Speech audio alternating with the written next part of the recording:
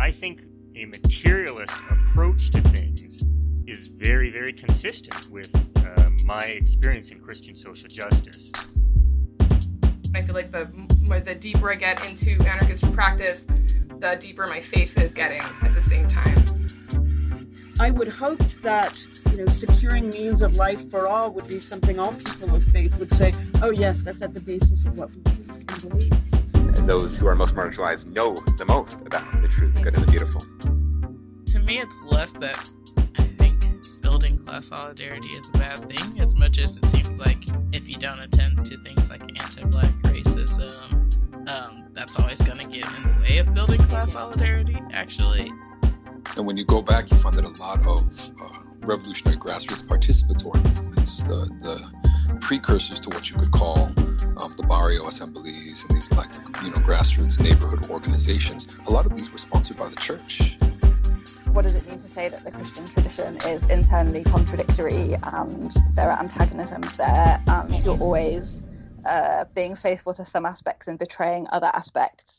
Welcome to the Magnificast, a podcast about Christianity and leftist politics. I'm Dean Detloff, a PhD student at the Institute for Christian Studies in Toronto.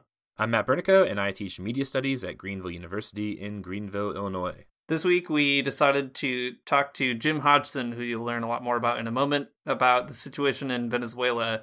It's a really complicated whole thing that's going on, as you can probably discern from seeing all kinds of different reporting and narratives about it right now. And we've had a lot of people ask us about it, and we did an episode on Chavismo a long time ago with a scholar named George Chicarilla-Mar. I think it's episode 31. So you could learn more about the political philosophy, I guess, there at that episode. But we just wanted to take some time to talk to someone who's actually been to Venezuela.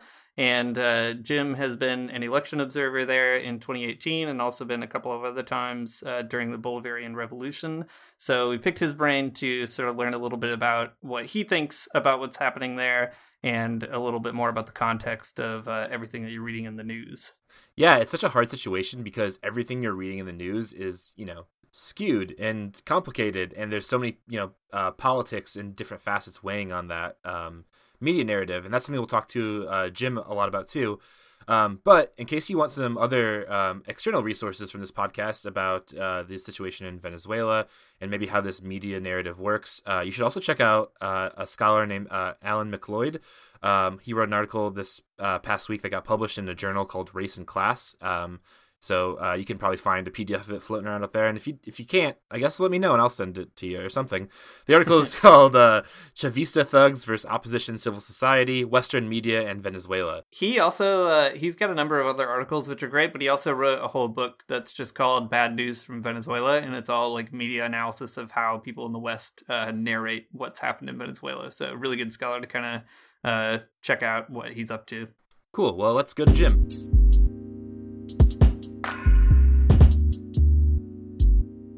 This week on the Magnificast, we're talking to Jim Hodgson, the program coordinator for Latin America and the Caribbean for the United Church of Canada.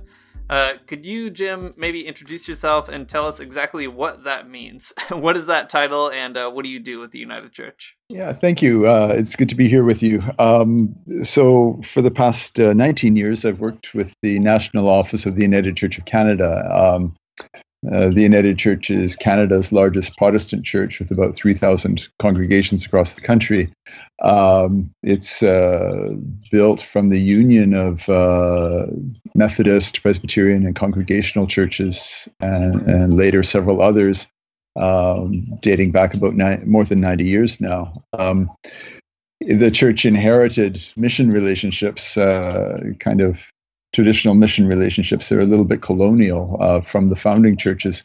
But by the 1960s, we had moved to a different model, much more based on partnership, and not, old language of mother and daughter churches and things like that. So as churches became independent in developing countries, including independent of us, we try to establish much more equal relations of partnership. So what I do is support the United Church's partnerships with churches, theological education centers, and other kinds of organizations. So our partnerships aren't limited just to the religious kinds of organizations, but we also work with some women's groups, some indigenous groups, human rights organizations in different places. So I work now with about 30 organizations in about 8 countries in the region. At least those are the ones that we share funds with. There are other countries like Venezuela, in fact, that we don't have direct partnership relations in, but because of the way that people talk to each other or relate to each other, we're part of a broader ecumenical network of churches and organizations that have relationships with people in Venezuela. Oh, and you asked about me too. How did I get into this? My background is Catholic, and I came to this work out of some experiences I had first in the mid '80s in the Dominican Republic, Haiti, and Nicaragua. My background is also in journalism, so I began to make a career for myself in the intersection of journalism, church, and Latin America. And part of that was realizing that the churches would pay me to be in Latin America and write about Latin America, and not many other people would. So that's kind of how I got to do what I'm doing. And I also lived in the Dominican Republic for 2 years at the end of the 80s, and in Mexico for 6 years at the end of the 90s. Cool. Well, speaking of those trips to Venezuela that the church was willing to pay you to go write about, that's pretty cool. Speaking of those trips, you went to Venezuela as a delegation of labor leaders and as a representative of the United Church of Canada to observe the 2018 presidential election, an election that now people are suddenly caring a lot more about. So a lot of stories in the media today characterize that election as illegitimate or unfair or something else altogether. What did you and the other observers see there? What did actual Venezuelans say? Do those characterizations that the media make match what you actually saw? I think there's probably a couple of different ways of looking at this, and that might be helpful to people who are listening. One is that, I went as an observer. The United Church sent me. I went as part of a delegation organized by Common Frontiers, which is a coalition of organizations in Canada that probably most of which are labor organizations. So the Canadian Labour Congress, Unifor, the QP, public sector workers, and others. So Common Frontiers sent this delegation, and before we went, we were very clear we would go and observe and report.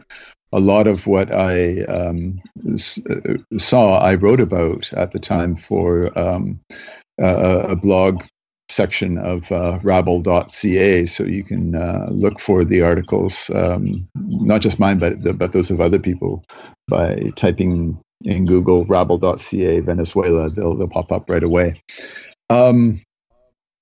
So what we saw was a really well-run election. This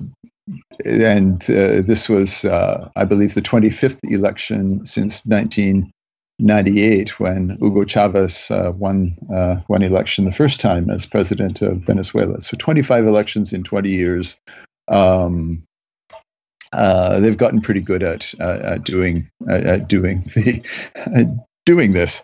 What's controversial is that some parts of the opposition boycotted the election, and so we need to go back a little bit and to understand why. So there had been a National Assembly election, I think in 2016, that the opposition actually won, or the more representatives of opposition parties won that election. They created obviously an issue for the executive part of the government. There are actually 5 branches in the Venezuelan state, and I can't go through them all, but in a usual Republican form of government, you have 3 branches. So one of them is legislative, one of them is the executive, one of them is judicial, and then there's something about the sort of the authority of people and organizations. So anyway, the National Assembly election was won by the opposition. The government's response to that was to say, look, our constitution needs to be rethought 20 years into the Bolivarian Revolution, and we're going to call a Constituent Assembly. So a Constituent Assembly was elected, and the Constituent Assembly has the task of drawing up a new constitution. As such, it was given the right to kind of have authority over the other branches of the government during the time that it takes to create a new constitution. I think questions can be asked and debate can be held, but that is the decision of the Venezuelan people to do things that way.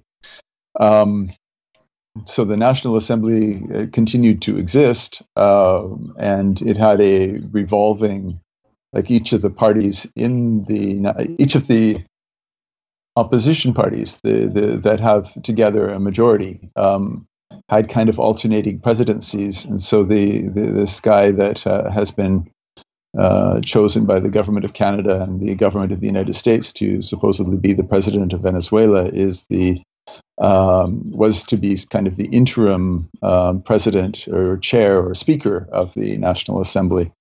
And so he won a seat in the National Assembly, but wasn't elected to anything more than that by the people of Venezuela. And so suddenly now he's this sort of designated opposition president. That is controversial.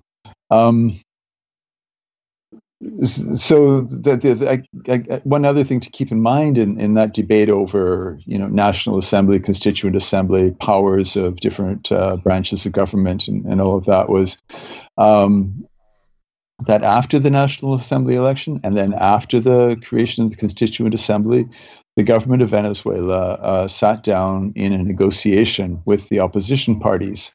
And this was hosted by the government of the Dominican Republic in Santo Domingo, but it had accompaniment from a number of former heads of government or heads of state, including Zapatero from Spain and several others. And so they worked hard and got to some initial agreements, and the Venezuelan government agreed to move the presidential election date ahead from December 2018 to May 2018, and made that official and so on. But then at the very last minute, once an agreement was on the table, the opposition walked away from the negotiations and said no, they wouldn't agree. They wouldn't agree to what they had agreed to. They wouldn't formalize the agreement. So that, to me, is that fact that there were negotiations before that the opposition walked away from seems to get lost in a lot of the media coverage. And I mean, all of that happened after the National Assembly election and after the creation of the Constituent Assembly. So the fuss right now about that election in May being illegitimate and unfair just seems to me unfair, unjust. We saw a fair election that some of the opposition parties boycotted, but some of the opposition parties participated in. 48% of the population participated in the vote. Maduro won it. I've forgotten by what proportion, but a substantial proportion, and on we've gone. And there was, the rest of 2018 was fairly quiet in Venezuela. There weren't too many protests, but all of a sudden now in January, there's this new initiative by the so-called Lima group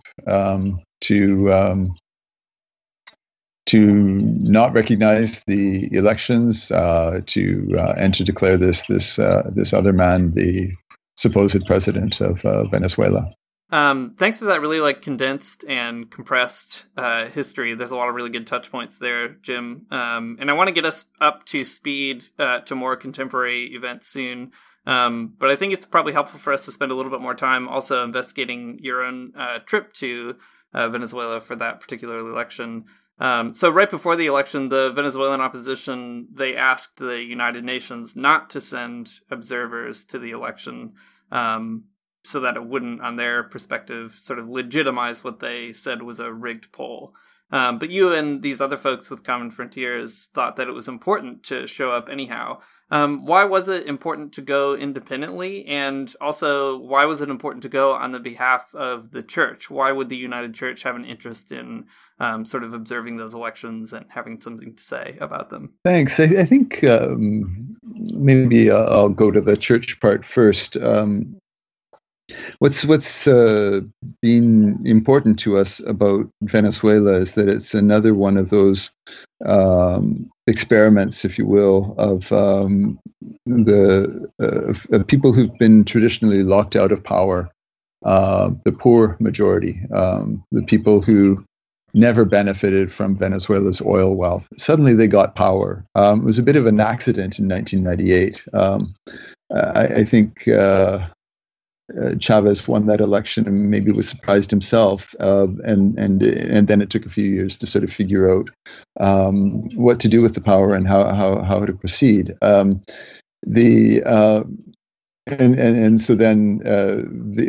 the opposition got organized and tried all kinds of things to try to unseat Chavez, just as they've tried to unseat Maduro in more recent years.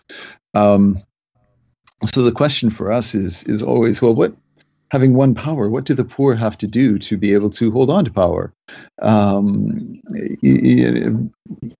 Traditionally in Latin America, there's been a kind of a facade of democracy, a formal democracy. So people vote, but things stay pretty much the same.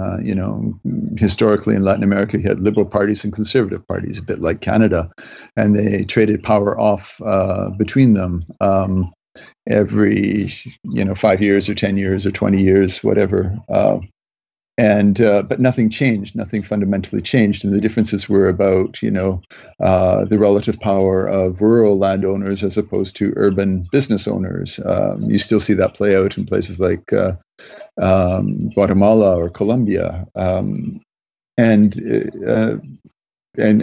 so for a socialist party or a social democratic party even to win, take power, begin to make change, to begin to do, in fact, what it is we say in our theology, take the powerful from their thrones in the Magnificat and replace them with a different kind of power, obviously threatens the powers that be.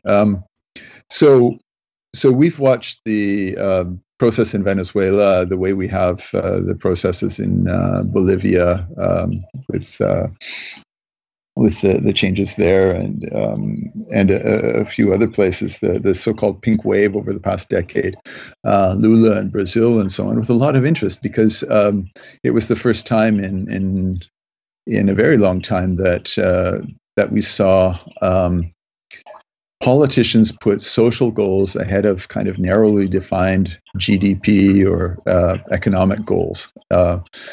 So I had gone to Venezuela before. I went in 2004 as an observer of the recall referendum that was used to try to unseat Chavez. And Chavez won that referendum with 60% of the vote. And then I went again two years later. One of the problems in the whole situation with Venezuela is how Venezuela and Colombia kind of get played against each other, or different sectors in each society get played against each other. And so in 2006, we did some work together with base Christian communities in Colombia and some grassroots movements and churches in Venezuela to try to bring together a conversation about what kind of relationship could exist between the people of the two countries, and especially the church people.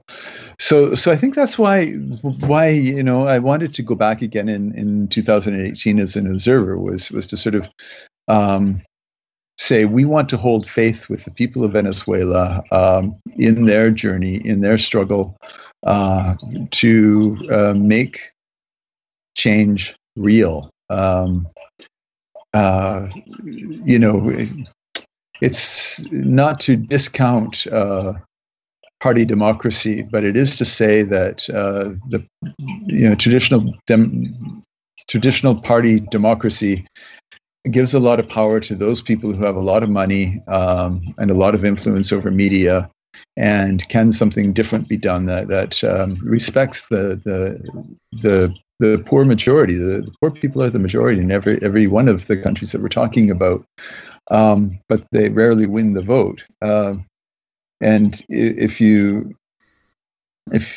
so one of the things I've often thought about Venezuela and about Nicaragua more recently too is that until the opposition parties come up with a platform that respects the interests of poor people, they won't win elections that are truly free and fair. So a truly free and fair election will elect the poor or their representatives to power. And what we usually see are elections that kind of alternate power amongst the powerful and the rich, rather than the actual majority population in the countries of Latin America. That's a really interesting way to put it, I think. I like that idea that, if democracy is about the rule of the people and the rule of the majority, then if it's the case that the poor are the majority, like, why are they so often kept out of power? That's a pretty provocative idea, I think. Yeah, and I think that you can see some people with good intentions here trying to restrict the power of money in elections, and this goes back and forth a bit. The big powerful U.S. think tanks and money interests and the Fraser Institute in Canada hate that idea that the power of money should be restricted. They see it as an unfair restriction on their power. But from my perspective, and I think from the perspective of people who really care about democracy in its people rule sense, need to see the damage that money can do to democracy. And I think what's going on in the United States right now is an example of that. Yeah, for sure. Well, I mean, I guess on that point, I don't want to focus on the May elections completely, but I do want to, I guess, maybe riff off of what you just said here a bit. Like the way that journalists and like media outlets talk about the May elections, it seems like there's actually like a lot at stake. Like we might get the feeling that there's more at stake than just like the just the election itself, or just like the the leader of the country for a time. So on that point about democracy and money in politics, like is the May election that have been like contested, is there something bigger going on there? Is there something that makes them more important than like the election of another company or another country? Well, it's kind of odd to me that the election suddenly, or the validity of the election suddenly is so contested, because in May last year, the opposition boycotted. Canada prevented Venezuelans in Canada from voting in Venezuelan consulates. That was seen in Venezuela as a hostile act. That was one of the controversies while we were there. Why is Canada so hostile to Venezuela was a question people asked.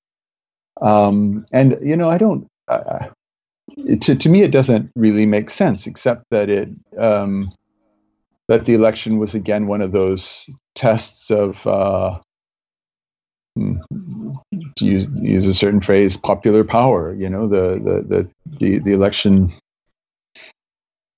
represented another opportunity by the people of Venezuela to affirm the direction the government was taking, or that the people were taking, that the country was taking.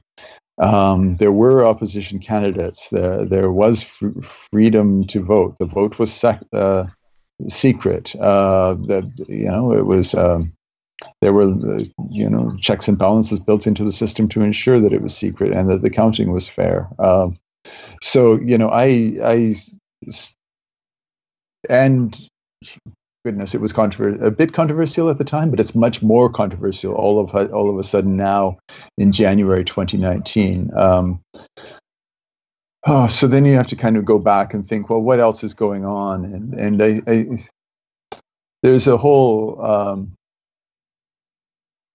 I think there's a whole design. I don't want to be like a conspiracy theorist about it all, but I think there's kind of been plans unleashed since the emergence of that pink wave in Latin America to try to unseat the progressive governments, the governments that wanted to set social goals ahead of narrow economic goals. So in Paraguay and in Brazil, they used kind of questionable parliamentary techniques to get the progressives out of power. In Honduras, it was an outright coup. In Argentina and Chile, they were able to use just the regular political system to unseat the powerful. In Mexico, things have turned out a bit differently. A party of the left won the last election, and I think it's because people saw the absolute exhaustion, the moral bankruptcy of the traditional parties, the sort of centrist PRI and the conservative PAN, and that neither of them had been able to deal with the real problems of Mexico. So the people voted for a party that hadn't been in power and that might actually produce some change. And the people who have been able to upset or overturn the progressive governments in other places didn't have time to organize against that. So who am I talking about? Well, a number of times when I've been an election observer in other places, including Haiti or Mexico in 2000, you find yourself standing in front of a polling station and with other foreign observers. And, who are you here with? Oh, I'm from the National Endowment for Democracy, or I'm with the National Democratic Institute, or the International Republican Institute, or the name close to that, but that's not quite the right name. But so the United States has this thing called the National Endowment for Democracy, which is supposed to be about funding to promote democracy in other countries, which all sounds fine, except that there's a certain take on what democracy is. And it goes back to what I was saying before about the power of rich people. They'll promote democracy, but as long as it keeps countries safe for capitalism and safe for rich people and keeps the oil interests in the hands of the people who will benefit most from them, and so on. So in Venezuela or in Haiti or in Nicaragua now, you can see the fingerprints of the National Endowment for Democracy in a lot of the action. So there's a good article floating about just now by Max Blumenthal and someone else, Jay Cohen, I think, about the way that this guy Guaido, the supposed interim president of Venezuela, how he was trained by the National Endowment for Democracy for the job that the powers outside of Venezuela want him to do. So I would just encourage your listeners, I guess, to type National Endowment for Democracy into their search engine and read about it. It's not hard to follow their fingerprints on how conservative opposition movements are funded by U.S. interests. Yeah, I mean, I get the apprehension to sound too conspiratorial, but there is a sense in which there's a certain kind of, maybe not conspiracy, but certainly organized vested interests in what happens in Latin America. And that's something that seems to be sort of emerging around this particular coup attempt in Venezuela.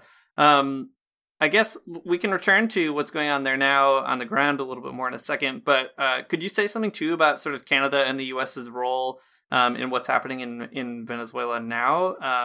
For example, I've just been thinking about how Canada appears to be a pretty major player in this coup attempt, which might kind of be surprising for people who think of Canada as like a polite society where the joke is that everybody sort of says sorry all the time, or holds the door open for everybody. But you've been following Canadian intervention in other places like Haiti and elsewhere. So what role has Canada taken in Venezuela, and how does that sort of match up with U.S. Interests and that sort of thing? Maybe you could just kind of speak a little bit about that. Yeah, thanks. I think some of us are a bit surprised by the Canadian attitude around Venezuela, and I would compare it to other moments in history. So Canada and Mexico were the only two countries in the Americas that did not break relations with Cuba after the revolution in 1959. That for many years, I think, was a sign of pride for Canadians that we took a stance that was independent of that of the United States.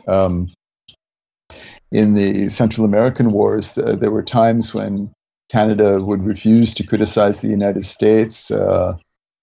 Trudeau had a foreign minister, a guy named Mark McGuigan, who got into this bizarre debate about whether Canada's attitude towards the war in El Salvador was quiescent or acquiescent. And I still don't remember what the point was, but I can remember it being a big deal at the time. But in any case, Canada was like not really engaging on one side or the other, but by not engaging, it seemed like they were too close to the U.S., that kind of thing.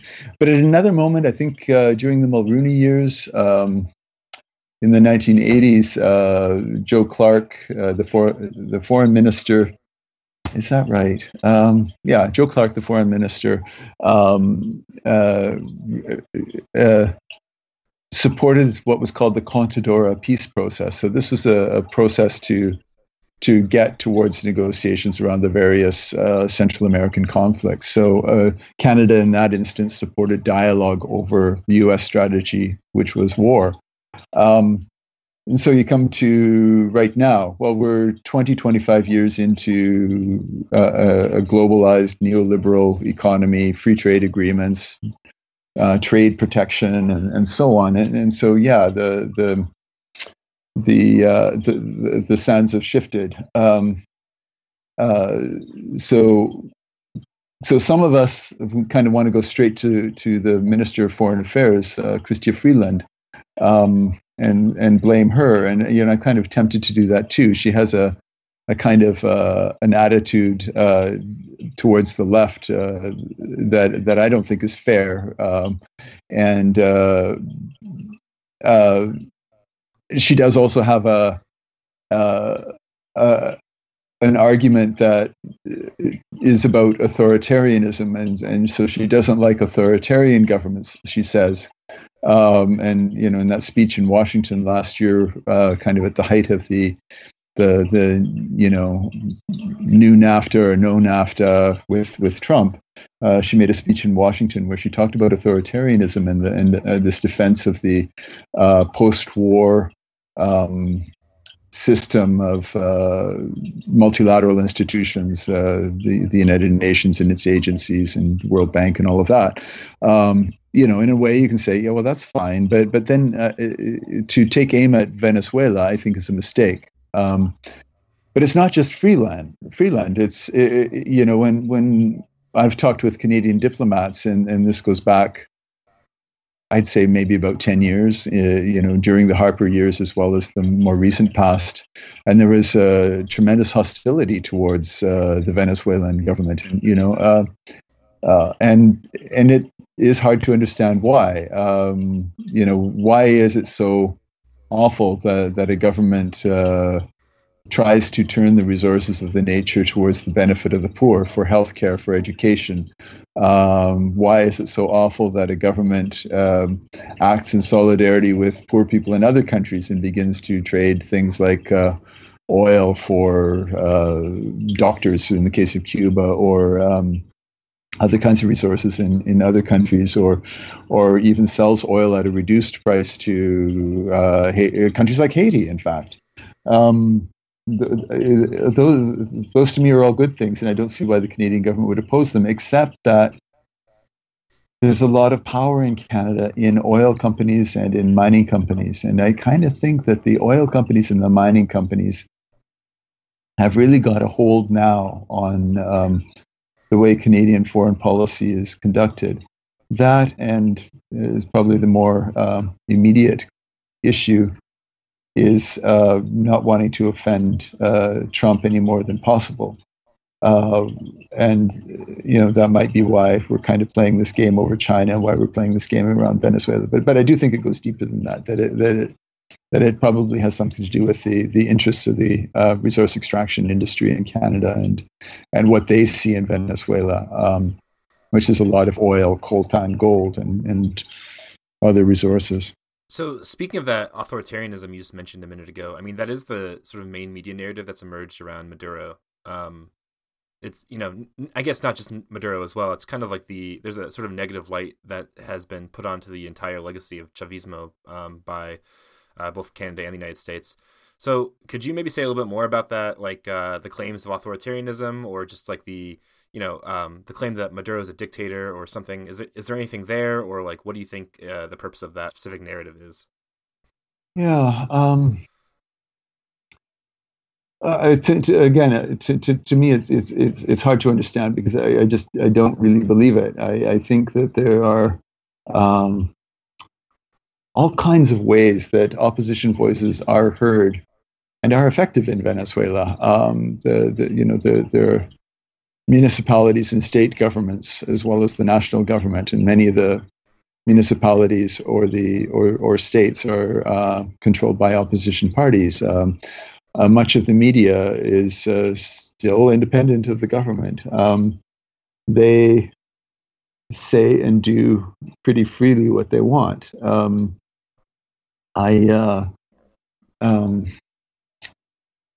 So it's not. There's not the same social control that I can remember in some other places, and I've sometimes thought about the governments of the left, that they could be more open to individual voices and writers and artists and different ways of thinking. But I don't even think that that's been a problem in Venezuela. It's Venezuela clamped down hard on one of the big opposition television networks. It refused to renew its license. But that was a television network where, honestly, you would sit down in the morning and watch breakfast television, and they would be there talking about how to assassinate the president. I mean, it really went beyond the pale. It would be not permissible in Canada to sit on television and talk about how to assassinate the leader of the government. It's just preposterous. So is that authoritarianism? No, it's protection of the public interest, it seems to me. And it would be seen that way in Canada too. So I think a lot of this stuff about Venezuela being authoritarian is just made up. I don't see the evidence for it. Just to kind of keep on a similar line, but maybe from like the opposite angle or opposite side. Okay, so there's one narrative about Venezuela that says Maduro is this authoritarian consolidating all his power. And then on the other hand, or on the other sort of side of society, people are getting poorer and poorer. And one sort of story that gets told a lot in the news media is that, all Venezuelans want Maduro out, and he's just clinging to it, as hard as he can. So, what do you say to people who kind of are otherwise maybe informed media consumers? They're reading what should be reputable news sources. And the story that they get is that there's all this social unrest because of someone like Maduro. And if you would only listen to Venezuelans, you would know the truth, which is that Maduro is this dictator kind of ruining everyone's lives and getting fat off of his own oil or something like that. How would you kind of re-narrate that story? I think maybe two things. One is about the impact of sanctions. So for the past several years, Venezuela has been facing these sanctions from the United States and some other countries. So just the existence of a sanctions regime has put a bit of a scare into companies that might be willing to sell food or pharmaceuticals to Venezuela. So there have been shortages of all kinds of things in Venezuela. so the impact of sanctions does have an impact that hurts people. There are ways that Venezuela is getting access to a lot of medication from India, and food and consumer goods. Some things do get there. We when I was there in May, we tried to go for a walk around the center of the city and into pharmacies and into supermarkets, and we certainly were experienced with restaurants and cafes and whatnot, and didn't have trouble finding what it was we needed. As kind of foreigners wandering around in downtown Caracas. So, but I think for ordinary people, it can be a challenge, and so the government has ways of assuring basic food supplies to people with subsidized rates. But yeah, the sanctions have had an impact. And I've forgotten the other thing I was going to say about this, but media. How the story gets told. I've been surprised by the tone of the CBC these past few weeks in Canada. And I think it goes back to how journalists work together with each other. So a network like, the U.S. networks, any of them, or CBC, relies on networks of translators and freelancers, and those people have to be bilingual, and so they're coming from a certain class in Venezuela, or maybe they come out of a space where they've been working for that network that lost its license, and maybe their best friend does or did, and so there's, or maybe they depend on a network like CNN in Spanish, CNN in Espanol, or Univision for their major income. So they're not going to do anything that upsets the boat with their major employer.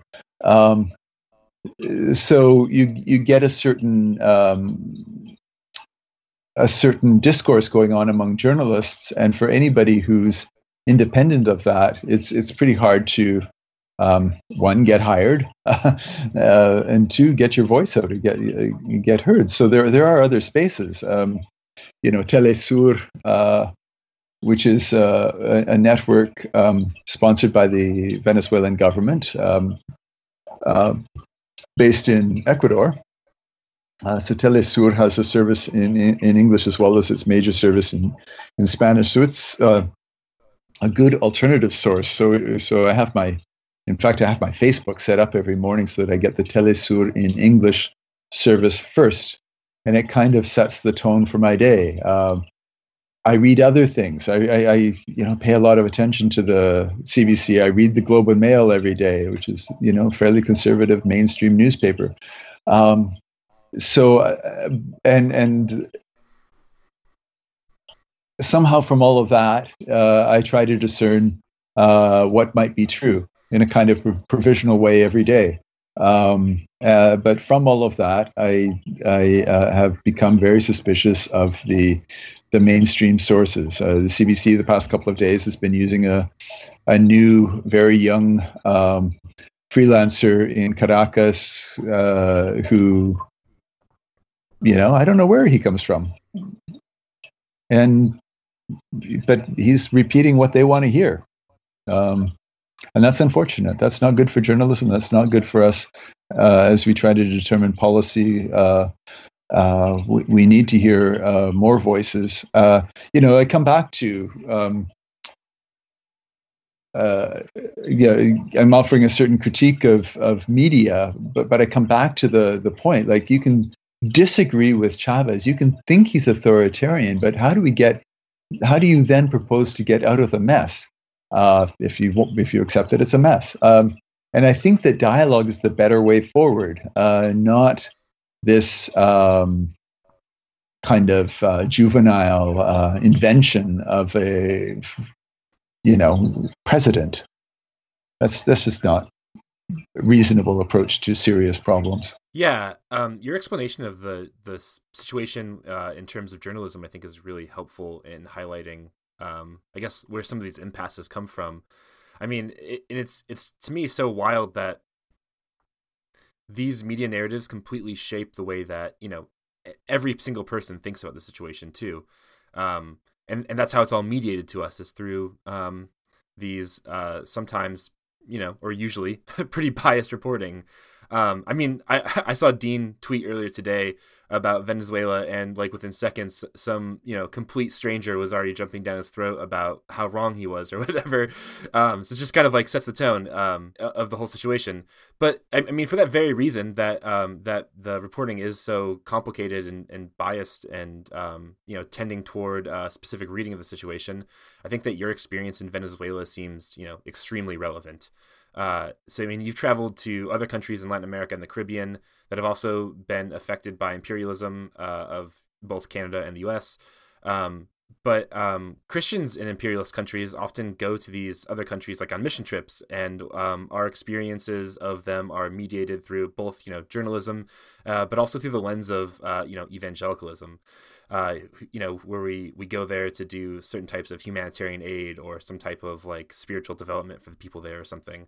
Well, so, I mean, I guess in light of those other experiences that maybe weigh on people's minds and imaginations about Latin and Central America and the Caribbean, what do you think about the role of Christians in the U.S. and Canada when it comes to countries that have been, you know, profoundly shaped and affected by the policies of imperialist countries? Yeah, thanks. I'll tell a bit about my own story and then share some thoughts. So when I went to the Dominican Republic first in 1983, I went in a program that was co-sponsored by Scarborough Foreign Missions, which was a Roman Catholic religious order that had missionaries first in China until the revolution in 1949, and then various other parts of the world. By the 1960s, most of their priests were kind of captivated or enchanted by liberation theology, and saw that made sense to them in their contexts, that they wanted to make an option for the poor. They wanted to stand with the poor in their aspirations, and so the Scarborough Missions had priests in the Dominican Republic, and they had priests there in 1965 when the United States invaded to put down a popular revolution that wanted to bring back a man named Juan Bosch, who had been overthrown in a coup sponsored by the Kennedy administration. We think of Kennedy as a good guy. Not always.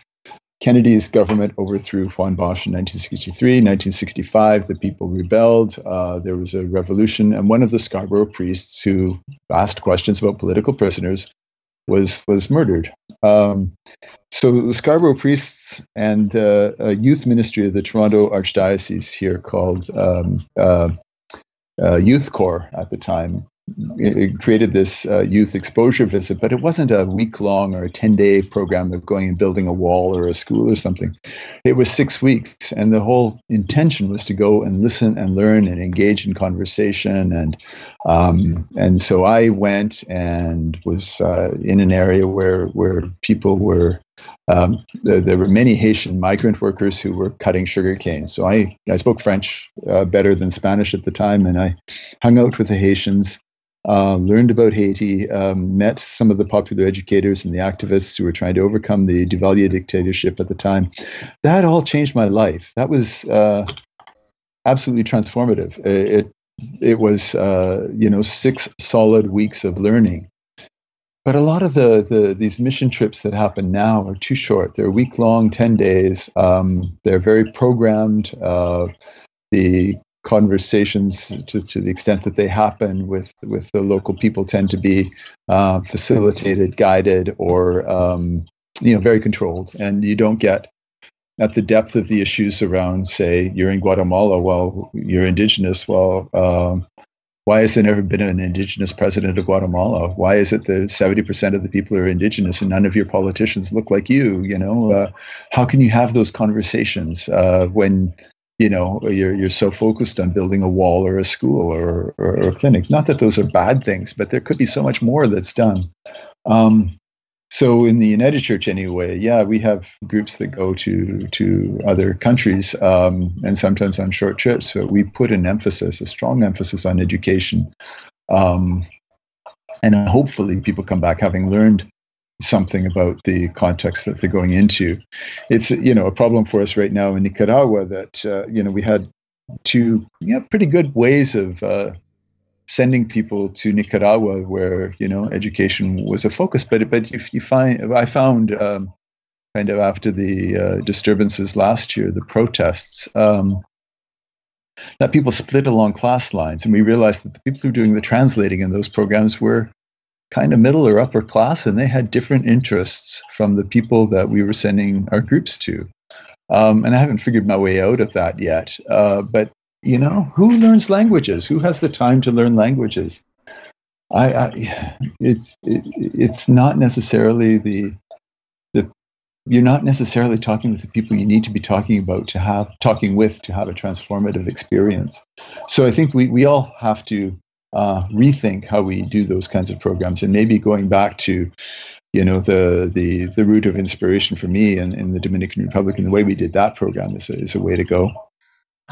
These are all really amazing suggestions. We could talk for a whole hour, I think, about how to sort of bring a more anti-imperialist kind of sensibility to the way we do missions. I guess maybe we could kind of close just asking, as Christians are facing massive media campaigns to support coups, but also our own class interests that might kind of blind us to exactly those kinds of questions, like who learns languages and that sort of a thing. How do you think that Christians can talk with each other, with our friends or congregants or comrades who are not Christians, in a way that actually does justice to situations like Venezuela's or, a number of others? Like, what are some practices maybe that you've found in the United Church to be really effective or that you'd like to see more of? Or, do you have any kind of intuitions along those lines? Well, thanks. It's a challenge, I think, every day. And we're living in times where opinions are polarized. And I'm part of that. I tend to view things from the left, the political and religious left, and so sometimes I'm tempted to just jump into the fight and start arguing, and sometimes that's necessary. But I actually try to take a deep breath and engage people in conversation. I think around Venezuela or Nicaragua, for that matter, right now, because those are a bit more in the news, getting into conversations about different approaches, different policy approaches. So promoting dialogue, support for dialogue, for people who are kind of in a sort of a middle ground, or, in that world of Canadian politics, which you can kind of have civilized discourse, at least from the NDP through the Liberals to the Red Tories, the sort of moderate Conservatives. You can kind of have reasonable conversations about the need for dialogue. With the hardliners, they're working out of they're working with alternate facts, or what they think are facts, and with other interests in mind. And so, sometimes I have to find ways of encouraging them to think of things in just different ways. But that's much harder. That's a much bigger topic than trying to get to a more reasonable position for Canada with regard to Venezuela. I think the government should look hard at its history, the way it engaged with Cuba for many years, the way it engaged with Nicaragua right away after the revolution in 1979, establishing development programs and so on. I think more can be gained from engaging with progressive governments in other contexts than by going down this road of confrontation. Yeah, thanks. That's really helpful. Well, thanks so much for taking the time to talk with us. we'll try to we'll link some of the things that you mentioned, especially the Rabble articles and others where you did some more writing on this for folks to do some more research on their own. But yeah, we just wanted to say thanks so much for your time and for sharing some of your experience and some of your thoughts about these matters. It's really tough to kind of cut through all the fog of different interests. Hope that people kind of have another perspective. Thanks. It's been good to talk with both of you, and I wish your listeners all the best as they discern their next steps. It's not that we have to agree on everything every day, but read widely, question each other. Look for other sources. Actually, I was going to say that Common Frontiers, the organization that organized our delegation, had put out a really good election report, and that's available online as well. Thanks for listening to the Magnificast. If you like what you heard, you can support us on Patreon, patreon.com/the Magnificast. You know what? We got some new stickers up there. We got this cool August Spies sticker. We got a very good sticker. It just says very good because our podcast is very good. Yeah, I actually got it this week, and it's on my laptop, and I love it. It's so good. It's very good. What can I say? Yeah. So do that. You can follow us on Twitter. Follow us on Facebook, I guess. We're there. I'm off Facebook these days. But if you're on there, talk to Dean and the other people, I guess. Yeah, the Facebook group is still active, but I think the page has slowly escaped into the oblivion of abandoned Facebook pages. Yeah, I mean, fair enough. Just taking up space on Zuckerberg's servers. That's right. That's the it's occupying the space. Cool. Well, thanks to Amari Armstrong for the intro music. That is still very good. Like our sticker again, and thanks to the Illogical Spoon for our outro music. Cool. We'll see you next time.